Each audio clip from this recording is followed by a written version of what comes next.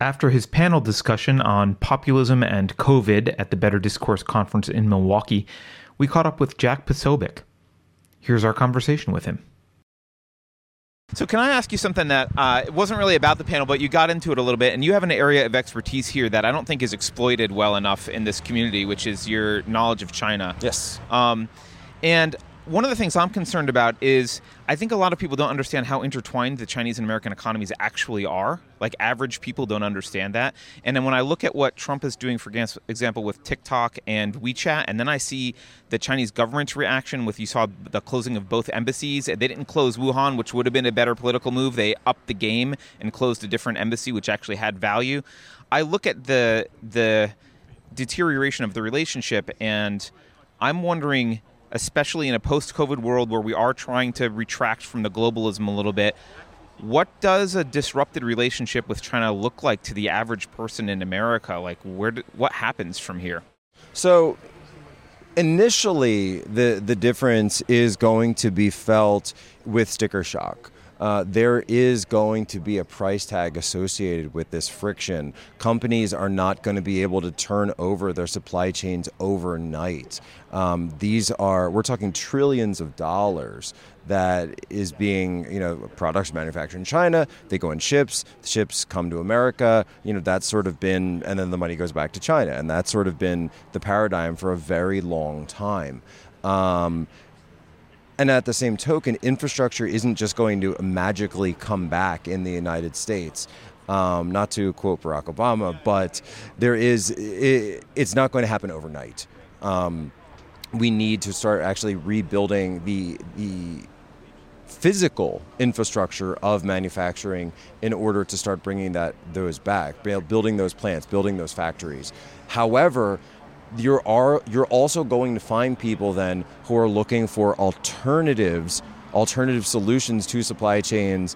But I think there's a great idea now that we can't have all of our eggs in one basket, because what happens if that's an authoritarian regime like China that is in control of so much? And so what they're going to realize is that there are other places in Asia, like India, like Vietnam, where they can start moving and resourcing their supply chains to in order to do that. But this process is going to take time. It's going to be expensive. Those expenses are going to be passed on to the consumer.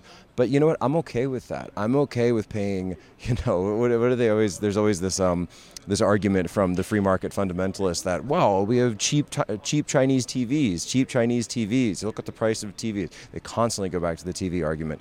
And I say, look, I'm okay with paying a few more dollars for a TV if it means that money is number one, not going to China, and number two, hopefully is going to something that's going to help another American out better. That's money that's going to an American worker to put food on an American table, because that's part of, being a good citizen in your country. It's not just about being able to have some big screen TV. It's actually being a little bit more cognizant of the choices of our economic decisions. I mean, there's also kind of I think there's been a policy strategy that maybe if we engage with China, they'll stop being authoritarian. I know a lot of regular Chinese don't necessarily like Xi. In fact, a lot of regular Chinese have looked at Xi in the past 10 years. They're afraid to say this, and they certainly won't say it on WeChat or anywhere that's controlled by the Chinese government. But they think he's going backwards. China was becoming freer, and now there's a lot of Chinese going, well, he's kind of moving us backward. How would you recommend the U.S. And should the U.S. even worry about spreading, we'll say, individualism and freedom around the globe?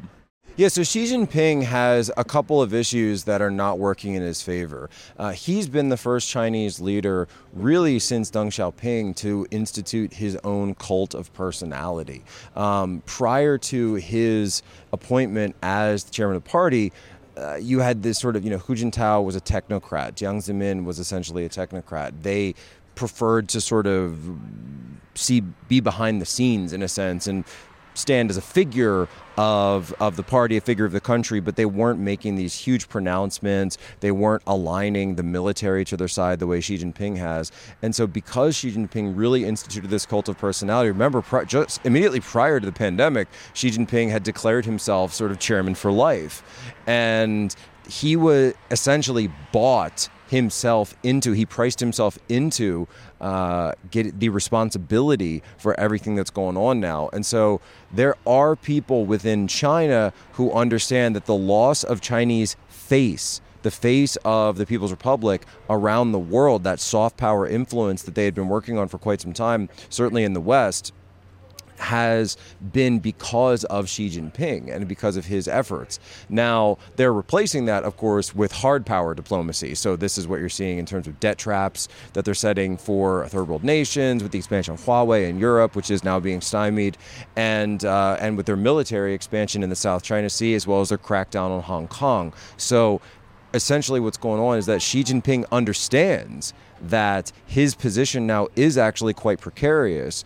And so his response to that has been to rush to hyper-nationalism and say, we are going to take Hong Kong 25 years early. We are going to rattle the sabers against Taiwan and anyone who would interfere in our, they always call it internal issues, our internal issues. And the same with Xinjiang and everything they're doing with the Uyghurs, the concentration camps, re-education, and essentially just owning it and saying, this is our issue, these are our people, we will do with them as we see fit. And in doing so, he's trying to inflame those hyper-nationalistic tensions. But at the same time, there are also people, as you mentioned, who are yearning for more individual freedom, who liked the path that China was on. And so Xi Jinping has a real, it's the frog in the pot problem. So he's got a problem of the temperature got turned up way too high, and now the frog is jumping out of the pot. And it is potentially unsustainable for Xi Jinping. He does have rivals in the party. He does have rivals in the country. And I've said this a few times, but maybe not so publicly, that the way to deal with China is economically, but then also to go after Xi Jinping directly, call him out directly as being the one who caused this, and then destabilize his position directly with the party. That, coupled with the outside economic influence, is going to push China in a direction of either, as you say, more liberalization, or you're going to see the deterioration of their grip on power. Can I Sorry, go ahead. interject? Can you explain, just for anyone who's not aware, just briefly, who are the Uyghur people and what's happening to them in China? Because as someone on the left, I didn't hear about this until my boyfriend started listening to the War Room podcast with you and Steve Bannon. Wow.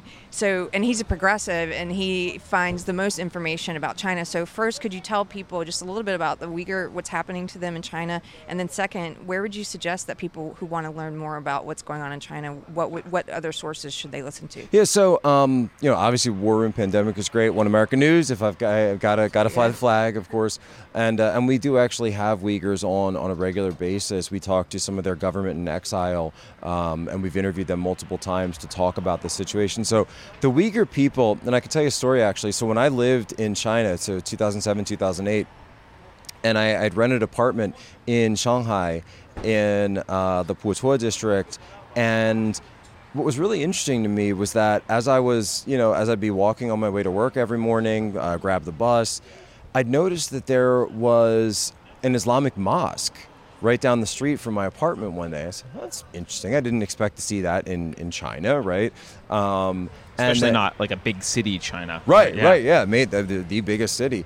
And then found that there were people around and I realized, these folks don't actually look ethnically Chinese, and then started asking about it to myself. And so as you do more research, you realize that there's this vast northwest. So Tibet, right? Tibet is, the Tibetan people, and that's Lhasa, the Dalai Lama, et cetera, et cetera.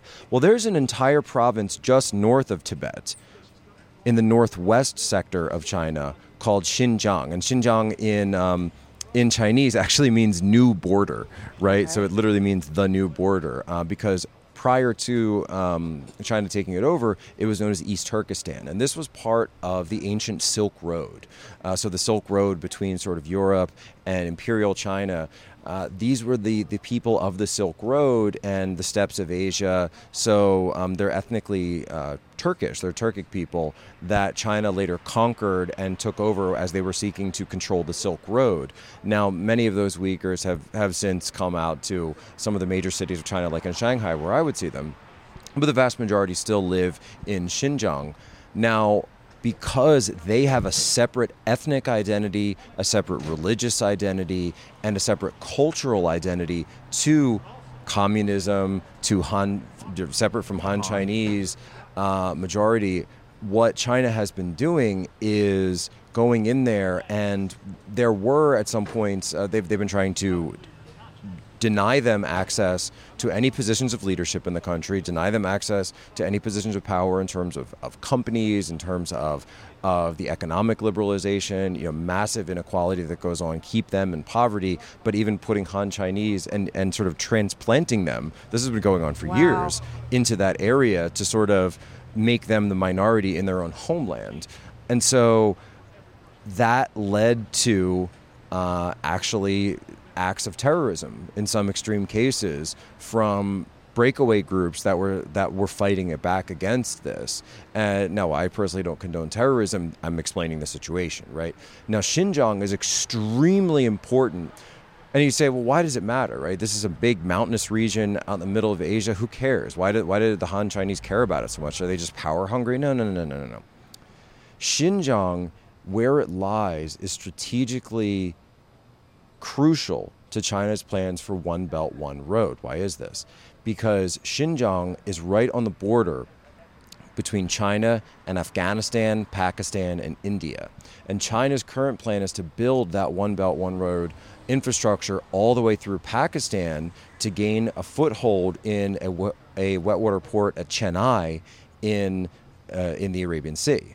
And so what they're doing is they want to make sure that they can stabilize for the oil that they need, because China doesn't have the resources. They want Gulf oil, Iranian oil coming up through pipelines, getting that back out to East Asia. They want the economic trade that can then go overland. They're basically rebuilding parts of the Silk Road that they can go directly to Central Asia, to the Middle East, and then eventually through onto Europe. And Xinjiang is crucial to this. So what they're doing in order to break the back of the Uyghur people is they've taken these instances of terrorism and used it as a sort of justification for mass concentration camps, massive re-education programs, teaching them you are not Uyghur, you are Chinese, you must learn the Mandarin language, you must, your religion is false, and you must listen to Chairman Mao, and you must learn the history of the Chinese Communist Party because you are Chinese, you are not anything else. And even to the point, actually, believe it or not, where so China refuses to recognize time zones. And so they require that the entire country, even though China is almost the same geographic size as the United States, to be on the Beijing time. So even in the far northwest of the country, they require, which would essentially be about 3-4 hours behind, they're requiring them to be on Beijing time. So you will actually see Uyghurs wearing 2 watches sometimes, and one of them is set to sort of like the government official time, and then one is set to like local Uyghur time. And so it's become this sort of act of rebelliousness to even tell time. It's absurd. On your own. And it seems absurd, right? It seems absurd, but it's an exercise in submission. Yeah. It's an exercise in who has power. It's an exercise, if we control your time, and if you submit to our use of time, then, even then you will submit to everything else. And it's very Orwellian. It's very 1984. I've been there. I've traveled to the main city of Urumqi there. And even back in 2010 when I was there on a visit, they had just gone through a round of major protests in the city, and so you saw They shut down the internet for the entire area. They shut down cell phone service to be able to break the protests. And they sent around essentially goon squads of Chinese soldiers, and they sort of call them these internal policemen, and that were just marching throughout the city square in different groups, holding, you'd see about 4 or 5 of them, and then one person would be holding an AK-47, and the rest would be holding just essentially what looks like a baseball bat or a club, just these cudgels that if they saw people protesting, if they saw people doing activism, that they would just go in and break it up using any means necessary. Wow. Would you characterize China as communist or just more sort of a authoritarian tax farm? Because it doesn't really appear as... I think a lot of people don't realize that there's different races in China, and they don't realize the kind of forced homogeneity that you're talking about with the Uyghurs. And I think a lot of people also assume that it's kind of old school Soviet communism. And I don't know. I, for one, really kind of view it as more... It's authoritarian, absolutely, but I don't even know if their allegiance doesn't really seem to lie towards that old Soviet-style communism. It really seems to just be, we're a class that wants power, and that's kind of the end. I've used the phrase mafia capitalism at some times. That's good. Yeah. Because you do have hyper capitalism in some aspects of China's system, but at the same time, that's more from a competitive standpoint. The mafia, which is the party, the CCP, they control everything down to the valuation of their own currency, down to their own liquidity and their central bank. So they can inject as much free money into their system as they want, and this has caused a lot of massive overvaluation and inflation in these Chinese companies. And you're also seeing, because they have a huge, what's going on literally right now in the wake of the pandemic, is the first, which, and by the way, is fine as long as your economy is expanding at breakneck speed. You can do that. Without any serious ramifications or repercussions. The problem is, what happens if you have an economic slowdown? What happens if you don't have 8% GDP increase quarter after quarter? And now you're seeing, in the wake of the pandemic, 3% returns. You're seeing, which is still great, but not for China. Which is great, but it's not great because of the way that they've been overspending. You have a situation where they call them ghost cities in parts of China, where they're building towers upon towers of these massive high-rises all over the place in every city, not just Shanghai and the tier 1 cities, but tier 2 cities, tier 3 cities, where they build something and then they move on to the next one and they move on to the next one. And it's essentially, it's a jobs program that's funded by nothing. It's funded by debt to themselves and it's done with funny money. And so that is going to get broken. And here's the issue, too, that also the CCP has on their hands, and this is why I go back to talking about the economics, is if you don't have the United States financing this and underwriting so much of what's going on, their own expansion, a 1%, 2% uptick in unemployment in China, in the United States, it's bad. In China, you're talking about 100 million people very quickly as the percentages go up. And when the CCP, the mafia, has to deal with the Lao Baixing, this is the old 100 names of China in terms of the hundreds of millions, this gets into what they call the theory of dynastic decline and dynastic cycles in China. Every Chinese dynasty has followed the same cyclical history of rise, growth, power, decay, corruption, falling, and then the new dynasty takes its place and the cycle reasserts itself. And this goes back thousands of years.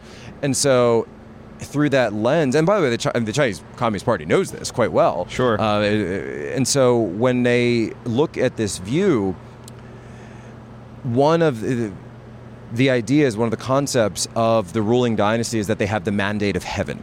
And so if the mandate of heaven is given to them, that's because they have power, they have popular appeal, they have the ability to govern. But one of the signs that your dynasty has lost the mandate of heaven is economic downturn, natural disasters, and plagues.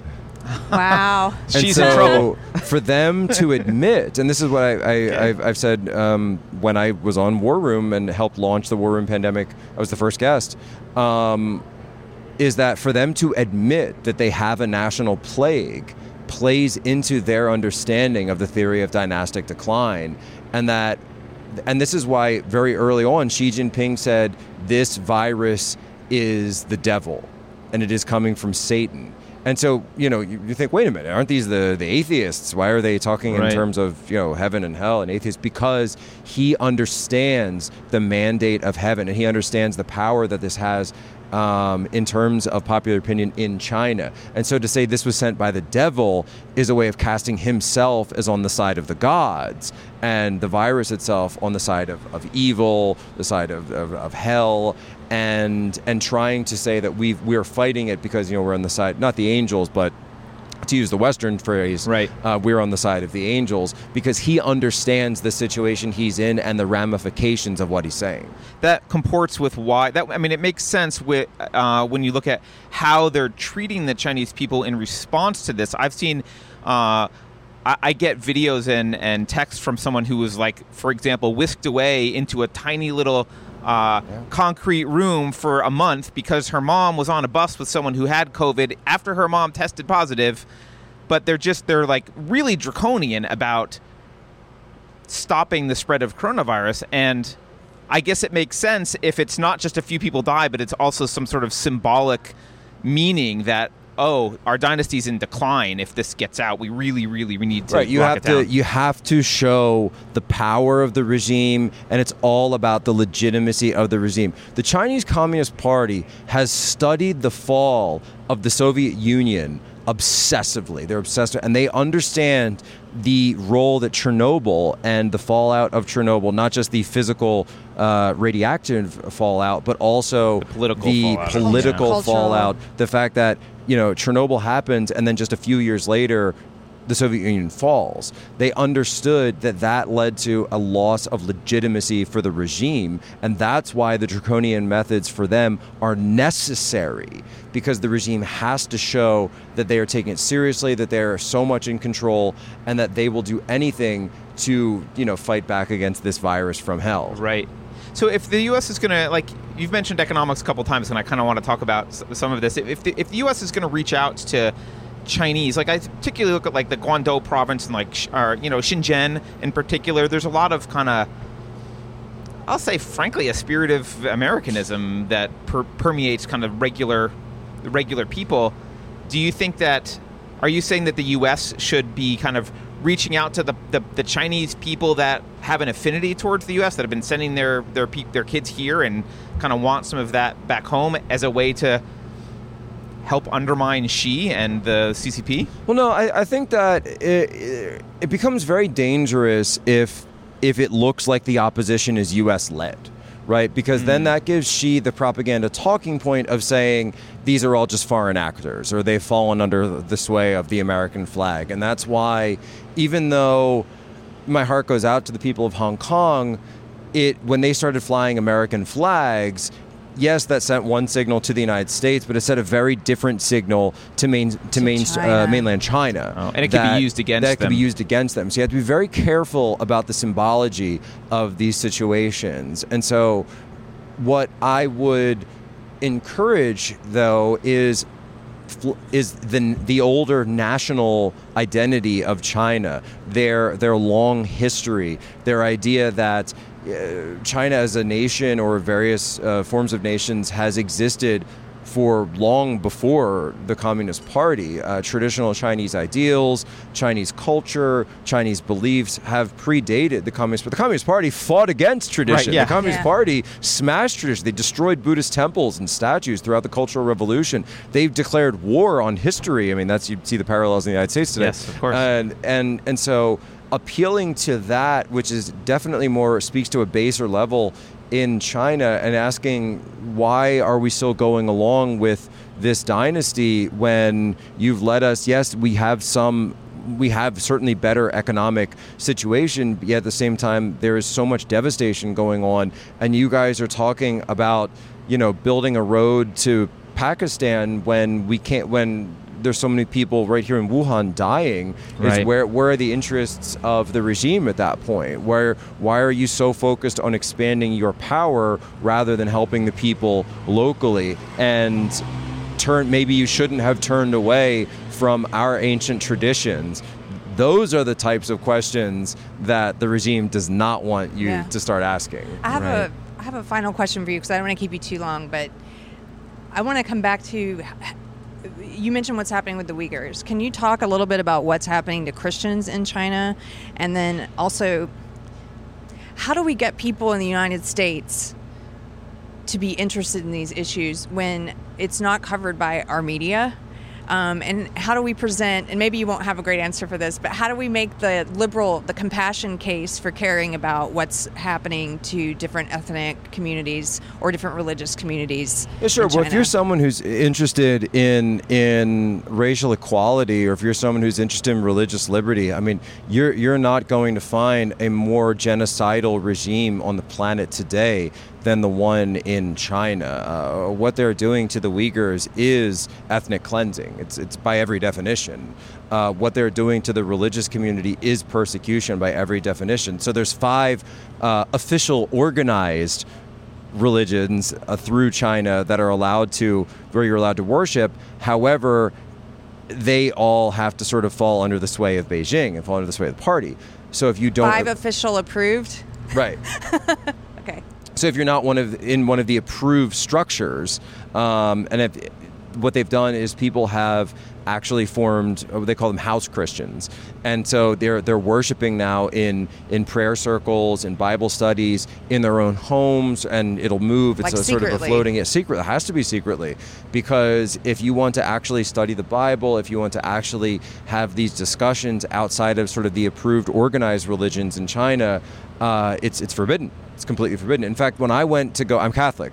When I went to go to Catholic Mass in China, in some instances, I had to show my passport because I had to prove that I wasn't a Chinese citizen. In order to worship at the Catholic Church, you had to prove you were not church. Chinese. Right. Wow. On Easter Sunday. Wow. On Easter Sunday. And I couldn't bring my friends with me because they weren't allowed to go in there.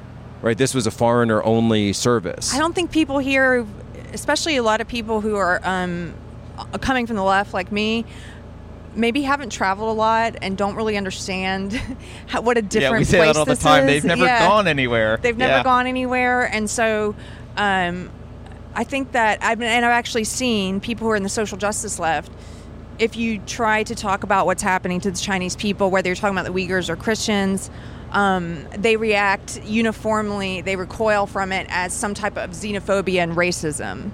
And I'm trying to get to this point of being able to better articulate the difference between criticizing the Chinese government and attacking someone's ethnicity, like for being Chinese or well, you know what I would ask to my colleagues on the other side of the aisle is when did you all forget about Tibet? Yes. Right, Free Tibet was a bumper sticker Where's everywhere. Free Tibet? Yes. When Brad Pitt made 7 Years in Tibet, incredible film. I actually spoke to some of the people that worked on that film, talked about how they smuggled camera equipment into Tibet so they could actually get footage from inside there. A lot of it was filmed outside for obvious reasons. Right. But did you guys just forget about all of this stuff? Did you forget about, this? I remember Injustice Anywhere. Is a threat to justice everywhere. And so why is it that you've sold this out? I remember when George Harrison was, I don't remember, but I've seen the videos, the concert for Bangladesh and everything did, George Harrison, Bob Dylan. This was the left, right? Yes. This was the left. And then Tibet became the next one. So we're going to fight for Tibet. And so when you talk about Xinjiang, and this is like, hey, I'm a Catholic, I'm a conservative, and I'm a Trump supporter, and yet, wait a minute, I care about these Muslims in Central Asia? Like, wait, what? You're not supposed to care about Muslims, right? But when you see what's happening there, you have to, as a human being, right, as just someone who has compassion, to say what's going on is wrong. And if we really do believe in, never again in terms of ethnic cleansing, then how can you not speak out against what they're doing? And I get it. I get that it's far away, and I get that it doesn't affect us directly. But couldn't you have said that about so many other atrocities throughout human history? And when you have to dig so deep and twist words around to find things to complain about in the United States versus I can say, hey, 1 million people in concentration camps. That's all I have to say. And the videos that are coming out, quite frankly, I think that the videos that have been smuggled out now of Xinjiang that are starting to get play now in international media and through the power of social media, that's really what it takes to convert people, because you can show it. Because I don't have to show the oppression. I don't have to, you don't have to read a book to understand this oppression. You can see it and you have a visceral reaction. You know what's going on. And this type of cleansing has always led, these types of forces in our world have always come from this specter of sort of these failed 20th century ideologies of fascism, of communism, of totalitarianism that unfortunately we're still dealing with. Most of the world has walked away from them, but in some places they do still exist. Yeah. And if the world turns a blind eye to what's happening in Xinjiang, that's on the world, and that's something they're going to have to live with. But at the same time, understanding, and this is what I would say to my America First friends as well, who criticize me. They said, Jack, why do you care so much about the Uyghurs? Why do you talk about them all the time? How does that help the people in the Middle America? How does that help the people? I'll tell you exactly how it helps, because why are we doing business with the people that are perpetuating that injustice? Yes. Why are we doing business with them? Why don't we look at returning our manufacturing base? Why don't we stop outsourcing in China? Why don't we start returning that? I think it's an incredibly America First position, because those are the ones who reap the benefits of the system of globalization over the past 20 years. And somebody at the Claremont Institute said that when China was brought into the world system, was brought into the WTO, it was almost like if a village has a mafia problem, and then instead of stamping them out, you give them a seat on the town council. Right, yeah, you've heard this one. You bring them on the town council and say, oh, now that they have a seat at a table, they'll change their behavior. But meanwhile, the mafia is sitting there. Now we're in, boys! And they violated almost every rule of the WTO and every other international organization they've followed, but then no one seems to care. Right, nobody seems to, because of this. Yeah. Because there's trillions of dollars at stake in terms of this. There's trillions of dollars at stake over the terms of, just the average Chinese worker and their conditions. There's trillions of dollars at stake over what's been done to the Uyghur people.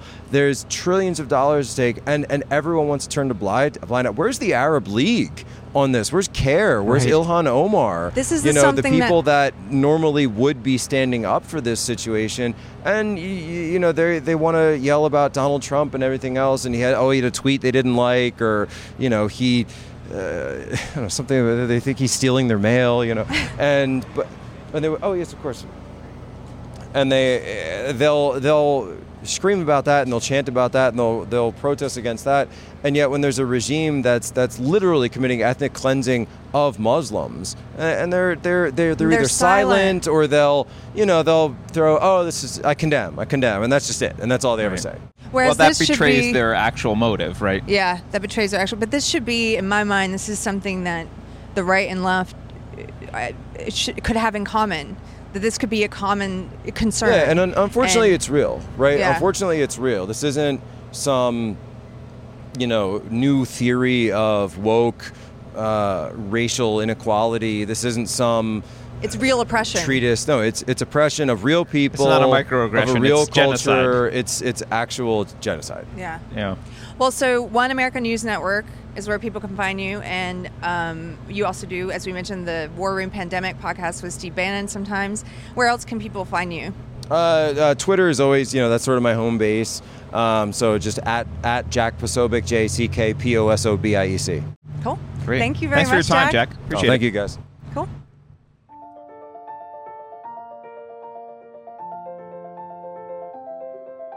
Thanks for watching.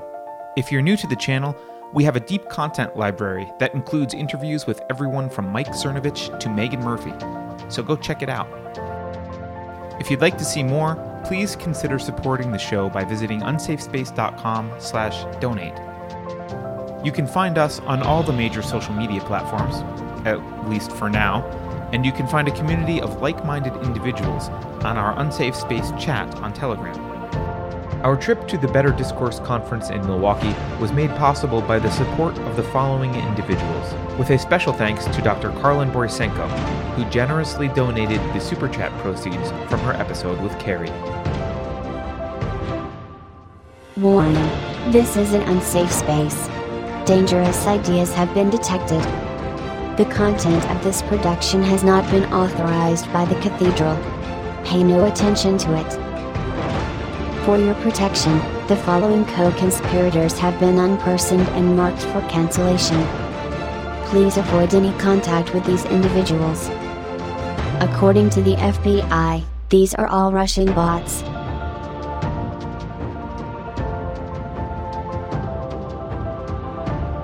If you think about it, no one should be allowed to express opinions. But don't. Think about it, I mean. That's not your job. Thinking has been scientifically proven to be less efficient than compliance.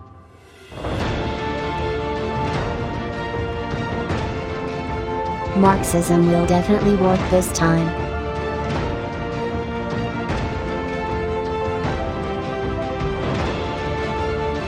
Computer voice Curtis. Never mind, that last line is fake news.